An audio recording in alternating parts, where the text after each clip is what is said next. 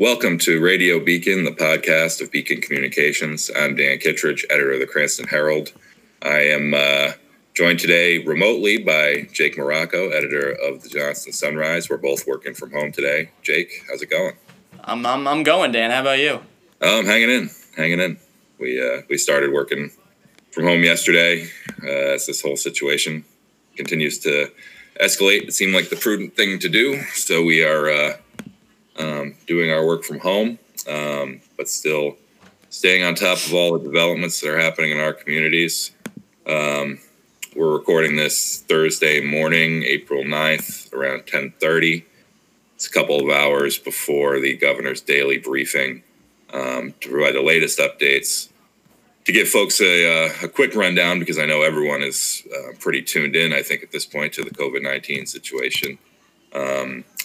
From yesterday, the governor yesterday announced 277 new cases, bringing the state's total to 1,727 since March 1st, excuse me.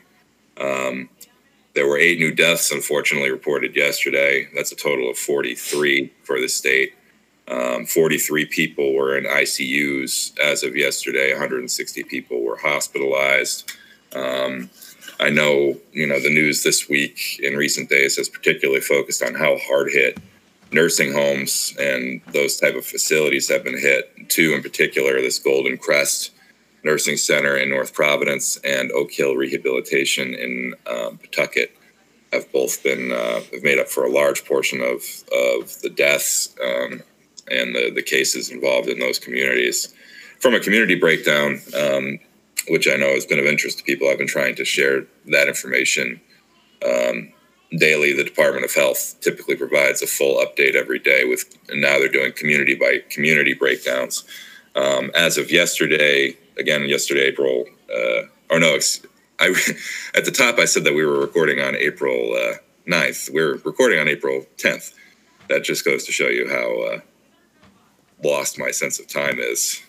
As you know, Jake, days are kind of just blending in. Yep. So forgive me on that. As of yesterday, April 9th, Cranston had 112 cases. Warwick had 67. Johnston had 29. Providence continues by far and away to lead the state with 345 cases. Pawtucket at 156. North Providence at 98. East Providence at 49. North Kingstown 42. Coventry at 42. Cumberland at 40, West Warwick at 34. So it's kind of, it's certainly concentrated in the more populous communities of the state. And those totals continue to go up locally. But for folks that are interested, in addition to following the governor's daily briefing, for those numbers, check the health department's website and our websites to get your updates on those. Elsewhere, the other big news from this week, has been a ramping up of the state's testing capability, specifically this new site at Twin River Casino in Lincoln, which is now testing, I think the capacity is meant to be over 1,000 tests a day. It's rapid testing, so people get their results within 15 to 30 minutes, according to state officials. And it was CVS, I guess, set up. This was the first in the nation, along with Georgia, the first place to have this. So I know that is really, I think, been kind of a game changer to be able to get rapid tests. They're still asking that people that go there be, symptomatic. They want it to be for people who have symptoms, who are at risk, who need to go to work, who are, first responders and those kind of essential workers, because it's a way just to obviously get them the information they need very quickly. Elsewhere, the governor this week extended, a number of her executive orders related to social distancing, everything from the 5 gatherings of 5 or less limit for all gatherings to the closure of state parks and beaches, which some of them, like the 5-person limit, is through May 8th at this point. The state beach and park closure and some other closures and measures are indefinitely continued. So you can look for full coverage all on our websites and in this week's editions of our papers. We have all that information there, and we'll be staying on top of the situation as it continues to develop in the days and weeks ahead. The governor, one other thing I'd note, I guess, from her updates has been yesterday she was asked about modeling again, the state's projections for, when we're going to peak, where this crisis is headed. She has been reticent to share specifics in terms of the state's model and what the state's projections are. She said yesterday that it's, they don't have enough data, I guess, is what she's saying, that it's kind of, she doesn't want to put incomplete information out there or risk starting a panic, is words she used. So, but she did say that, the ballpark would be, late April to mid-May as the peak will occur sometime around then. So it's clear that we've got some time ahead. And then even when after the peak and after we get back to a point where she and state officials feel comfortable starting to reopen the economy in some way and easing these restrictions, it's still going to look very different, I think, day-to-day life for a while. So I'm unsure what form it will take at this point, but for the foreseeable future, this current situation seems poised to continue. Elsewhere, from our papers this week, I know Gaspee, in a related, a big and sad development for Cranston and Warwick specifically, related to the COVID-19 crisis, the Gaspee Days Committee announced this week on Sunday, I believe, that they're calling off all of this year's festivities, which would normally begin in late May and run through June. The timing, I know, Jake, you spoke with Gina Dooley, who's the president of the Gaspee Days Committee, and she was talking about the fact that the fundraising, the different events like the Arts and Crafts Fair, help feed and support the parade financially and the other events they do. So I guess from their perspective, it just kind of became a domino thing where the inability to schedule and plan for the early events made any chance of the later events less feasible. Yeah, I spoke to Gina. She was sad, obviously. She said, as I said in the story, she felt like the Grinch that stole Gaspee Days, but obviously that's a bit, I'd say that's way too much to give yourself that moniker. But she said it was devastating, and that's what it is. I mean, this is the first time in decades and decades they've had to cancel the entire event. Obviously, heavy rain has forced the cancellation of the parade before, but they've never had to cancel everything in mass quite like this before, Dan. So it was tough for them, and like Gina said in the story, they can't do obviously they would not love to cancel Arts and Crafts until the parade, but they can't do that because the money reeled in from Arts and Crafts, the block party, the food court circle with all the food trucks, all that money helps put on the parade. So without the Arts and Crafts Fair, there effectively can't be a parade. So once that gets canceled, the domino effect, like with everything else seemingly in the economy and in life right now, the domino effect just takes everything down. So That's just the unfortunate circumstances of how it played out. But ultimately, while it was a tough decision, it was the right decision. Yeah, no, it seems prudent. Really unfortunate. We have a great time covering it every year. I know we do a special section devoted to the celebration every year. It's such an integral part of the identity of Patuxent Village, which spans Cranston and Warwick. And but the committee did make clear in their announcement that they'll be back and raring to go in 2021. And then there's a lot to look forward to in 2022 with Gaspee Days. That'll be the 250th anniversary of the Gaspee Affair and the burning of the Gaspee, all the way back in 1772. So I'm sure they have some special stuff in store for that year. So at least we have those things to look forward to. But elsewhere this week, I know each of us spoke with our editor and publisher of the Warwick Beacon, John Howell, spoke with Chief Rathbun in Warwick. I spoke with Colonel Lindquist in Cranston. You, Jake, spoke with Chief Tamburini in Johnston about how local police departments, what they're seeing as a result of the current situation and how they're responding and adapting. I know Colonel Lindquist told me that the call volumes have dropped enormously. They've seen a corresponding increase in online reports, and that officers are really trying to use discretion and not initiate contact with the public if they don't have to at this point. If they're trying to, and they've staggered shifts. They've separated the patrol division into a couple of different teams that work in like 3-day shifts, work with the same people, so that if there are cases that require quarantining and that kind of thing, they can adapt and still maintain staffing. What did Chief Tamburini have to say? He said that crime has, quote unquote, dropped off the planet as a result of the coronavirus pandemic, and it's obvious. He couldn't provide exact percentages, but he said effectively that it's just way down in Johnston, and obviously there's been an uptick in domestic violence with people being home. He said it hasn't amounted to serious assaults, but there's been some arguments that have been incited, and the police have had to go break them up or intervene. Yeah. But other than that, it's been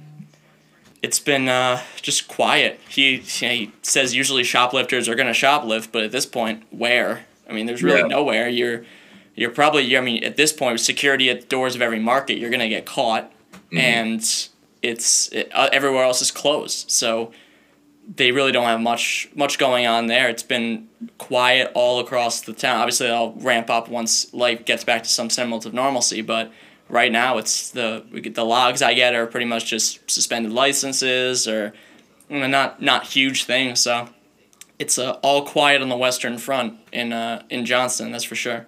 Yeah. No, I've seen similar, compiling the Warwick and Cranston police logs every week. The types of incidents and the volume of incidents have changed. They've gone much less in terms of arrests. I know one particularly unfortunate aspect of it is that, and there's been reporting on this elsewhere, domestic violence incidents and reports of that have increased, which is extremely unfortunate. But so we did a little look at how the situation is affecting the law enforcement side. John also spoke with folks at TF Green Airport about how, which is also, traffic there is down to a trickle. There's he was telling me, describing the scene up there. I forget what day he went up to Green, but that he had been the only one going. He spoke with a Cranston resident who works at the Delta ticketing counter, and John said he was the first one that had gone to the counter the whole day, and that security was empty. So travelers domestically or internationally coming back to Rhode Island are still under a 14-day self-quarantine order. And most folks are not traveling around at this point, certainly not by air.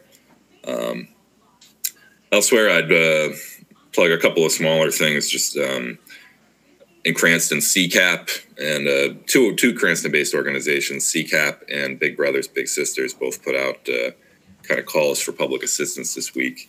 You can find more coverage on cranstononline.com if you're interested in learning more and potentially giving them a hand. CCAP, I know, is looking for more donations of food and paper goods and cleaning supplies to help stock its shelves as the need increases with unemployment rates continuing to skyrocket and people struggling and out of work given the shutdown.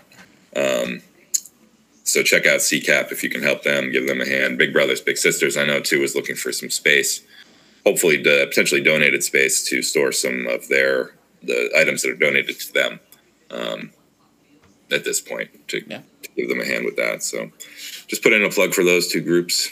And it's a good segue, actually. Our main interview today, Dan, is with Johnston Goncarrick of Oceanside Graphics in Warwick. He and his business partner, Nicholas Rigo, they started rismallbusiness.org, and it's really been incredible seeing how they've connected the business community with kind of the consumers, the community, the consumer base.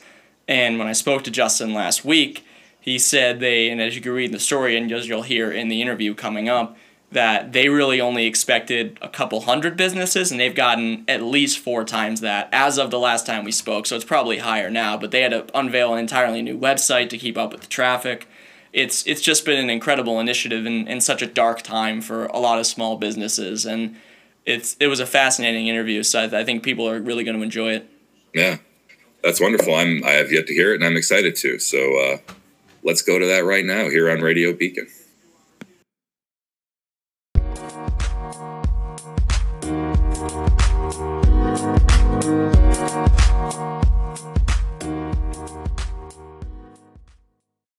Welcome back to Radio Beacon. I'm joined by Justin Goncarek. He is a co-owner of Oceanside Graphics. Justin, thanks for joining me today. Yeah, thank you so much, Jacob, for taking time out of your day to chat with us on our initiative here. And so we'll get right into that initiative. It's rismallbusiness.org. So tell me how the idea come about. Yeah, so the idea came about, about a week and a half, almost 2 weeks ago now. Gosh, it seems so long ago. I was on a small call with the Lieutenant Governor's office and a few small businesses right at the beginning of all of this, pandemic. And I just kind of, volunteered our time and our expertise to help out, which at the time was only 30 businesses on the call. And the LG and I had got together quite a few times over, several days after that. And, now we are, approaching 800, logins to the website. Yeah, that's great. And so what kind of response has it received overall? How many businesses right now do you have signed up? So right now, within the first 24 hours of the site, we had gotten 50 businesses. Mm-hmm. So when we first started it, I think everyone thought we were just going to get a couple hundred small businesses and, we'd be able to accommodate, everybody there. Now, pretty much a week later, we can change out. We've gotten just about 800 people to either register their small business or nominate a small business in their community.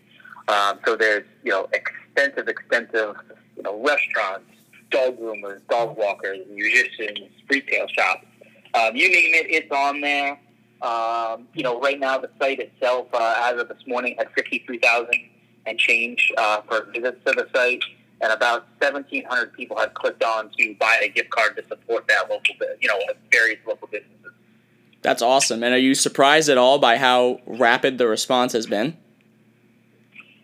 Yes. I think if I said no, I would be 110% lying.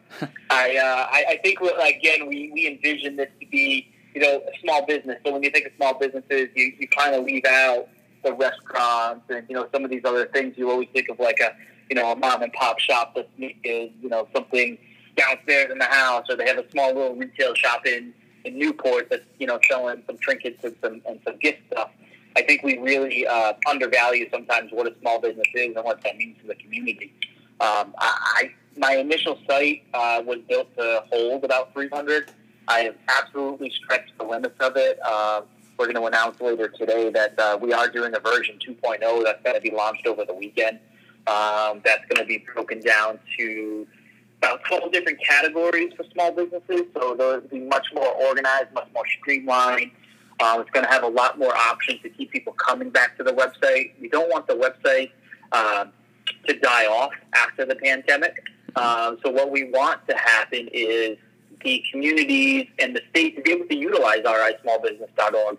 It's become an essential platform for connecting Rhode Islanders and small businesses. So we want to be able to keep that flow and keep that momentum and movement going.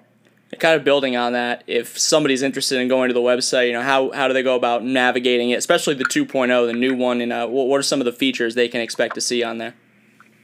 Yeah, absolutely. So right now, currently, if you were to log into rismallbusiness.org and you were a business or a consumer who wanted to nominate a business, you would be able to click on one tab, either business registration or consumer nomination. You would just put in the, your name, the business name, email, contact, and how to buy a gift card from your website or establishment. Some people don't have the ability to sell gift cards right away, so they're doing some old school gift certificates. They're keeping logs. So what we've decided to do in version 2.0 is make it even easier for people. So the new tagline across the top there is a buy a gift card now option. So that'll take you to the list of the 12 categories to find the business that you're looking for, or maybe you just want to browse. You want to experience Rhode Island on a digital sense. There is a dedicated business registration, so business owners can go right on there, register, put their info in. It'll go to an email to be inputted.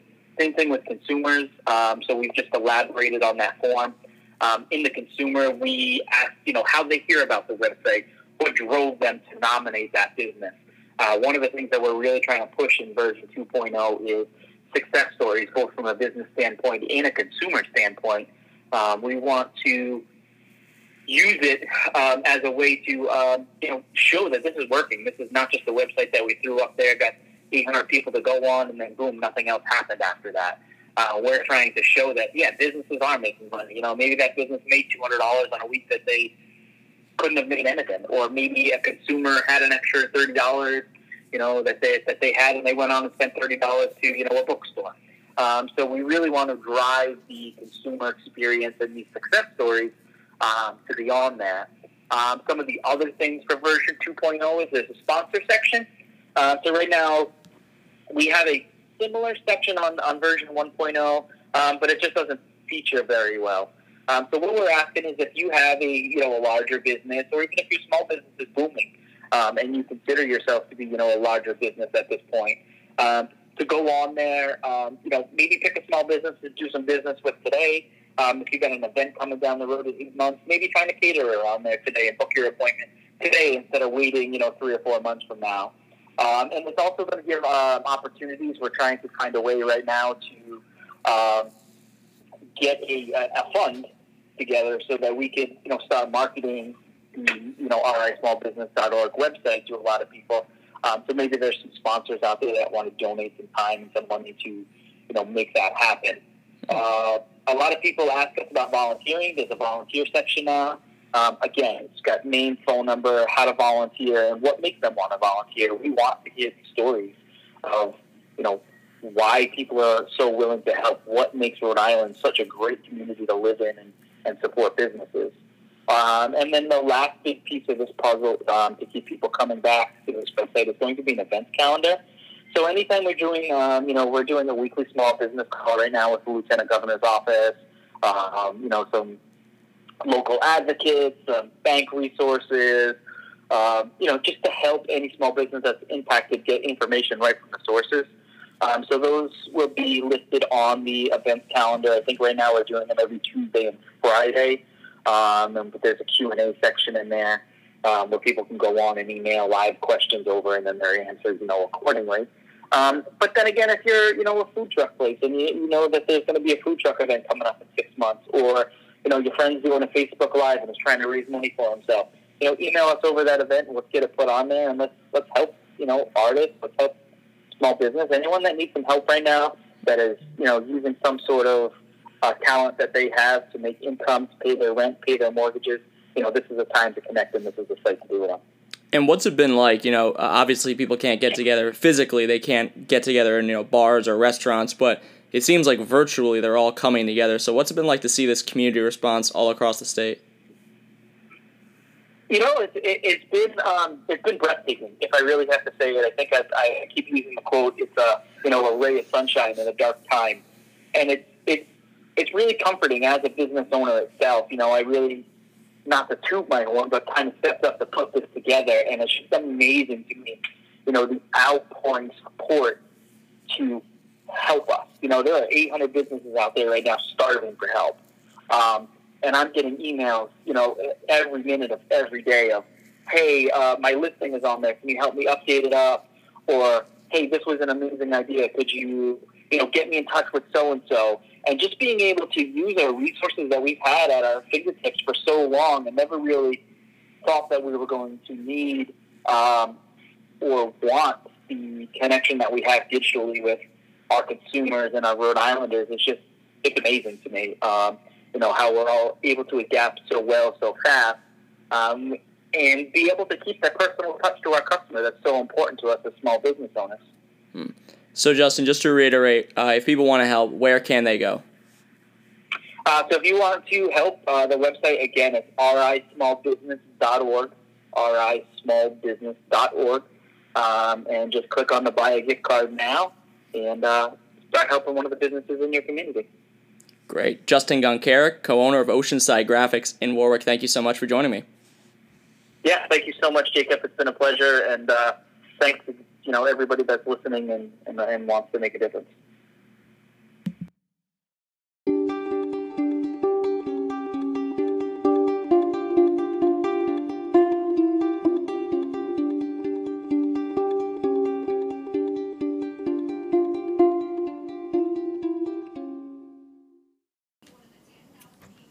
Welcome back to Radio Beacon. Thanks to Justin Gonkarek for speaking with us. So we're back here. We've the last couple of weeks, in the light of this ongoing crisis, been trying to wrap things up every week with a little bit of a lighter segment. And the last couple of weeks, we've talked about movies and TV and stuff that we've been consuming during, while we're stuck at home. And I think this week we're going to turn a little bit more to music and talk about some of what's been what we've been spinning and new releases that we've been enjoying lately. So, Jake, what's been on your playlists?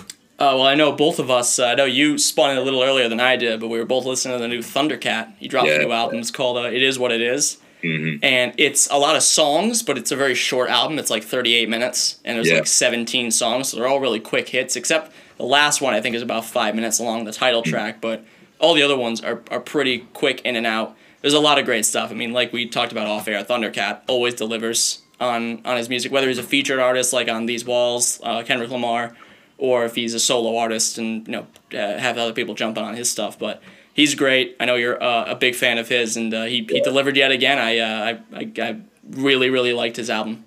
Yeah, me and a few of my buddies saw him at was it the Paradise in Boston like 2 years ago. That was a really great show, and he collaborates. There's one track he does on this new record with this guy Lewis Cole.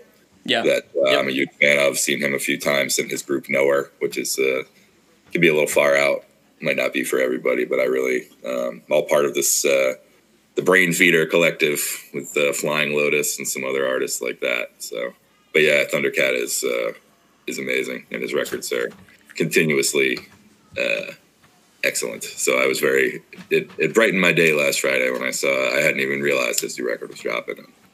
Yeah, and I also was able. I know you're not a big country guy, Dan. To be frank, I'm not either. But Sam Hunt, who is a kind of I would not say renowned country pop crossover star, but he's had some hits. Mm-hmm. And I actually saw him in concert a few years ago. He was pretty good. He released his new album, which was a long, long time coming because he released the big hit, quote unquote, off of it, Body Like a Back Road, like 4 years ago. And I expected the album many, many years. And I was like, all right, when are we getting it? And I was like, I think he's missed his window. And he kept releasing singles, and I'm like, this guy ever dropping an album? And then all of a sudden, it was revealed it was coming out, whatever it is, April, whatever, last week. And I gotta say, I thought he missed his window. I thought that it would just deliver something mediocre, but it was really good. I'm not gonna lie. There were some lulls and some songs I wasn't a fan of, but overall, it was a pretty solid album. I'm not gonna lie. I mean, I expected it not to be fantastic, and then I saw, obviously Pitchfork isn't God, but I saw their review and it was positive. First of all, Pitchfork, if you're familiar with Pitchfork, they very rarely review any country music, unless it's like the crossoverist crossover you can ever crossover, but they gave it a pretty favorable review, and I was like, all right, well, now I need to check it out, because if they liked it, and they're Pitchfork, and they hate everything that's not whatever Neutral Milk Hotel or anything indie or alternative, I gotta check it out too. And I was going to, but it ended up being pretty good. But I'm interested to see why. I know you're not a big country pop guy, so I gotta see what else you've been listening to lately. I like some. I'm not a big country guy, but some of the crossover stuff for older country or here and there I enjoy. Who was that again, by the way? The name of the artist? Sam Hunt was his name. All right, I'll have to keep that in mind. I'll give that lately for me, the new Tame Impala record came out, a few weeks ago now, and that's been on pretty heavy rotation for me. I guess the criticism on it was a little mixed, but I've really liked it a lot. I've enjoyed all their work. I particularly liked the Currents, which came out in 2015. That had a really kind of different sound from what they were known for. This new record kind of builds on that, and I've been really enjoying it. Put in a plug too for you're familiar with Reggie Watts. Oh, sure am. He's in to those who may not know, he's a comic musician. He's currently on the Late Show with James Corden. Is that it? I think that's the one he's on. Yeah, this the show that follows Colbert on CBS. Yeah. But anyway, he's been like an alternative comedian and musician, whatever. He has a project with this electronic producer named John Tejada, and it's called Wahada. They released their second album recently, and it's really cool. I really enjoy it. It's like ambient dance stuff, kind of over the map, but it's a nice relaxing listen. And Reggie Watts is pretty amazingly talented vocally, what he can do.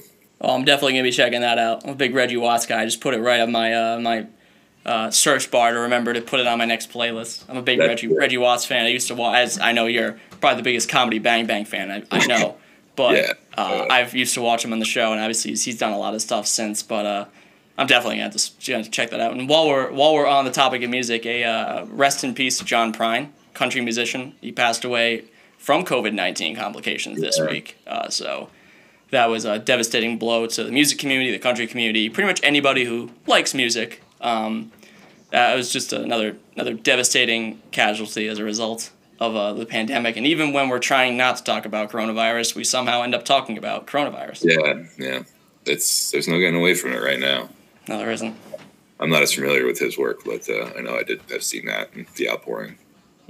So, on a brighter note, you know what I just realized? No.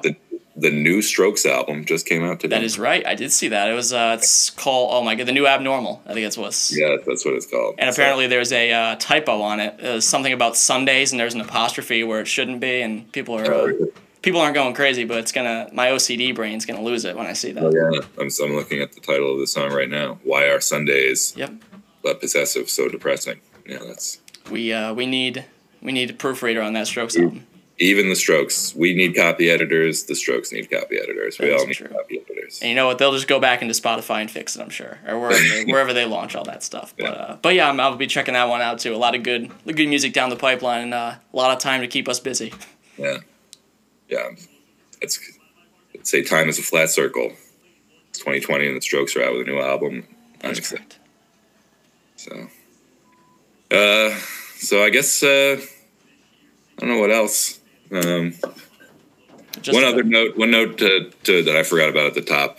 Just if you haven't heard, Lincoln Chafee, former Warwick mayor, Rhode Island governor, and senator, dropped out of the presidential race this week.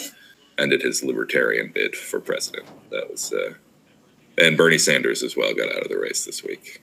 So, not all of the news. Life will go on, and 2020 will go on, and we will have elections, and we will get through all of this at some point. But we here at the Beacon hope everyone out there is staying safe.